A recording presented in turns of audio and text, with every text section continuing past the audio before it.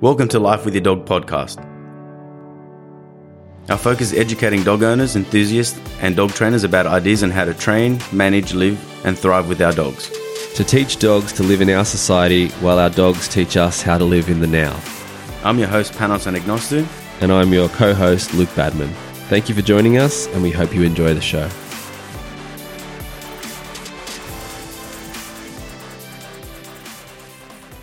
Welcome back to another episode, Life with Your Dog. Thank you for joining us once again. My name is Panos Anagnostou, and today we're going to be talking about the doggy door and different types of doggy doors. Different size dogs will require different setup, so we need to discuss that. But also how to teach them to come in and out of it. There could be a couple of mistakes that we make at the beginning that may take the process a little bit longer and a little bit more annoying, and different variations of how to do it, and a few other key things. So, number one, with doggy doors, to my knowledge, and again, you can correct me if I'm wrong, I don't know too much about glass, but generally what I found and the advice that I got from different owners that have spoken to their glass people is that if you have a big panel of glass, you can put a small doggy door in, or maybe even a medium-sized one, for something like a cavoodle up to like a beagle-sized dog. However, once you start getting that little bit too big of a doggy door, it ruins the integrity of the glass. So what happens is you put a big doggy door inside the big glass, and then something gets knocked and the thing shatters. So obviously, this will change the way that we have to set it up. Now, a lot of people don't. Some people don't have glass doors, and into a wooden door, obviously, then you can just straight install it. But there is a thing called Patio Link here in Sydney, and there's many different names, I'm sure, and types around the world. It's basically a panel, and it's tempered glass with a frame, and at the bottom has its doggy door. And this requires you to just put into your sliding door hatchet there, like the slide there, you keep your door open. There's little plugs that you put into it, so there's no screws or anything that go into it. You can take off the lock mechanism that's on the frame and put that onto the Patio Link, or onto the doggy door setup. I don't know what the actual name of that is. And then the sliding door can butt up against the Patio Link. You can lock it, and that way there your door's still functional. You got a big doggy door there, and if you need to move, if you're renting or whatever, you just remove it, take it with you, and then just put the lock back onto the frame there. So that could be a real good option for you. One thing that I found with using that was that we had one in the garage, and we we're going to put it straight into the door, but our door frame was just like a normal sliding door. And then because we had large dogs, we're taking like 30 centimeters or something out of that doorway, so there's like hardly any room for us to move in. And we couldn't put the doggy door onto that extra panel of spare glass on the side, the fixed glass. So they put the Patio Link into it. They cut the glass, they fit it all in together, and that's how they did it, and that's how it's set up at my parents' house. So there are a couple of different ways of doing that. Now, that's obviously more fixed position, a fixed thing, but that's always there for us to use when we go over with the dogs. And there's also different types of mechanism of how the doggy door stays open. Some of them are real flimsy little like plastic things. And then over time, as it gets weathered, they start to curl up a little bit and get a little bit gross or whatever.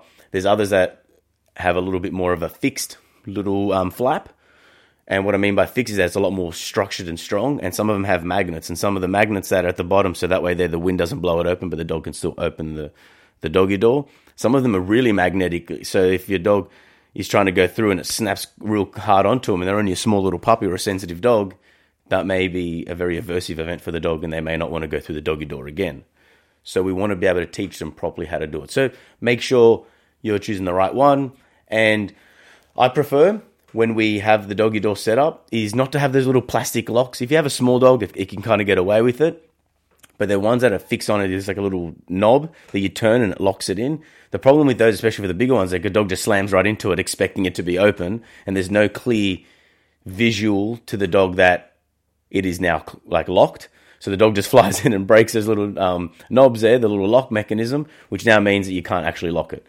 Where there's a lot of other doggy doors where you can slide a plastic or a metal panel into the over the doggy door, so the dog can see that now the cover's on, so he will associate the visual of the cover and then not being able to get through it. And that way it's a little bit more clearer to the dog, especially psychologically. He sees it and he's like, oh, I'm locked out here now, instead of trying his best to try to get through this thing and then breaking the doggy door and getting more stressed and anxious. So that's my That's what I like. Now, I don't really... Now, sometimes you can... Oh, let's go to the beginning. Sorry. So teaching your puppy. We'll talk about a puppy real quick, because puppies are a little bit more sensitive than adult dogs. Adult dogs generally probably get this thing a little bit quicker, depending on how confident your dog is. With a puppy, what I'd choose to do, because a lot of people that I've been speaking over Zoom, I can't really explain this, so I'm doing this as well for you guys. Get your sticky tape and sticky tape the flap open. So just lure your puppy through with some food. Every time he comes in and out of the doorway, we can say inside, outside, in, out, through, whatever word you like. He comes in and out through the thing, we mark and rule it. Every single time he goes through the doggy door, back and forth, that's awesome. Now, if you have a real small puppy, you may need to like put a couple of cushions, like couch cushions or something that's flat and not too wobbly, or something that's going to prop it up, a couple of pavers or whatever. So that way there it's easy for your puppy to come in and out. Where if they have to like kind of jump up and through, depending, again, they're small and they're sensitive, they may not like to go through that. Over time, we can get rid of those little elevations so he can like do all the work himself. But set our pups up for success is important. Then over time, you can lower, like with the sticky tape, you give it a little bit more slack and a bit more slack so that doggy door starts closing a little bit more. I prefer the, now obviously if you've got a sticky tape one end, it's easy for, when we start dropping it, it's easy for them to come through it one way, but then going back in it is going to be a little bit more difficult. Again, if you're watching the video on here on Instagram or on Facebook, you can see my hands doing stuff. If he goes this way, it can go, but then this way kind of gets blocked a little. So be there to supervise them and show them. The point of the sticky tape just at first is that they can come through in and out, but there's no hindrance of the doggy door there, where to try to lure them through a little flap. Some puppies get it real quickly. They're bold, they're confident. We don't have to do any of this, but there's a lot of the times, especially they've gone through once with confidence, it snapped right onto their leg or on their head, and they're like, yeah, on their tail. They're like, nah, I'm not going through that again.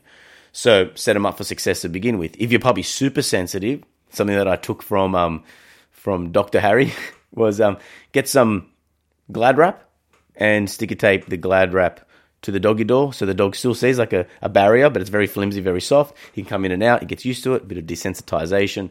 Then we can move it up to either like a little fold, like those the folders, they have the plastic little sheet in it, it's a little bit more thicker, and then over time we can get back to the doggy door. That could be another option as well, but making sure that they can come in and out with that freedom. And then over time, of course, we go lower and lower. Now, once you're going from luring, and then you want to kind of go into the other side of the doggy door and go, hey, like it's a lot, I can tell that it's a lot more closed. We still have a little gap at the bottom to be open, so they can still use his nose to kind of open a little bit more to build that confidence. We want to be on the outside and just wait for him. Be calm, be confident, make sure that there's enough gap. And remember, don't go from a really big gap to a very small gap. Very, very small. 10 times out of 10, he does it at that distance or that width of the doggy door being sticky taped open, then go a little bit smaller, a little bit smaller. And as it gets a bit smaller, he'll get used to pushing it and then the flap going up and then kind of slackening a little bit along his back. And all those little moments there is starting to build his confidence. If it's a more plasticky kind of flimsy thing, this process is a lot easier. If it's a lot more of a rigid doggy door, we may have to work a little bit harder, especially if it's got that real strong magnet at the end. And another thing that I've got written here, really important, is that as soon as you get the doggy door for the first time over the next month, every single time I'm going from inside to outside, I go through the door, I close the door, but I want the puppy to be going through the doggy door, whether it's opened up or that you've taken the flap off altogether or that he already knows how to go through, but show him that this is the way in and out, so that when it's toilet training time, he goes, the only way to go out is through there. I don't want him to always go through the doorway and only sometimes go through the doggy door. So at first, just really show him the only way to come through this space is through the doggy door. And the last thing I'm going to talk about here is have your dog outside and close the doggy door. We talked about this in like separation anxiety and separation distress episode. We talk about a lot of times with our puppy development stuff is that we want to make sure that your dog's outside, puppy or no puppy, 8 weeks old for sure, start this.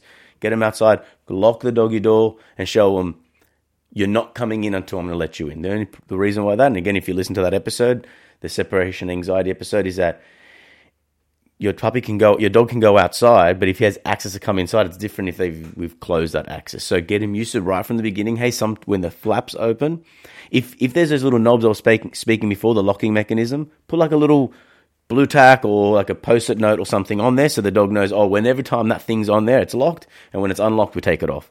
That could be a clear visual so your dog's not banging it and trying to break it and getting confused, but get them used to that. don't let them always have that infinite access all the time, because we do want them to spend some time on their own without access to us, especially for you guys in lockdown or spending a lot of time at home, working from home and things like that.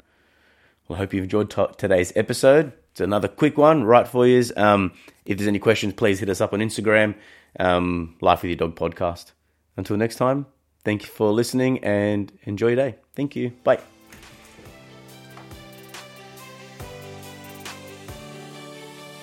Thank you for listening to another show of Life with Your Dog. Please like, rate and share if you're enjoying our podcast.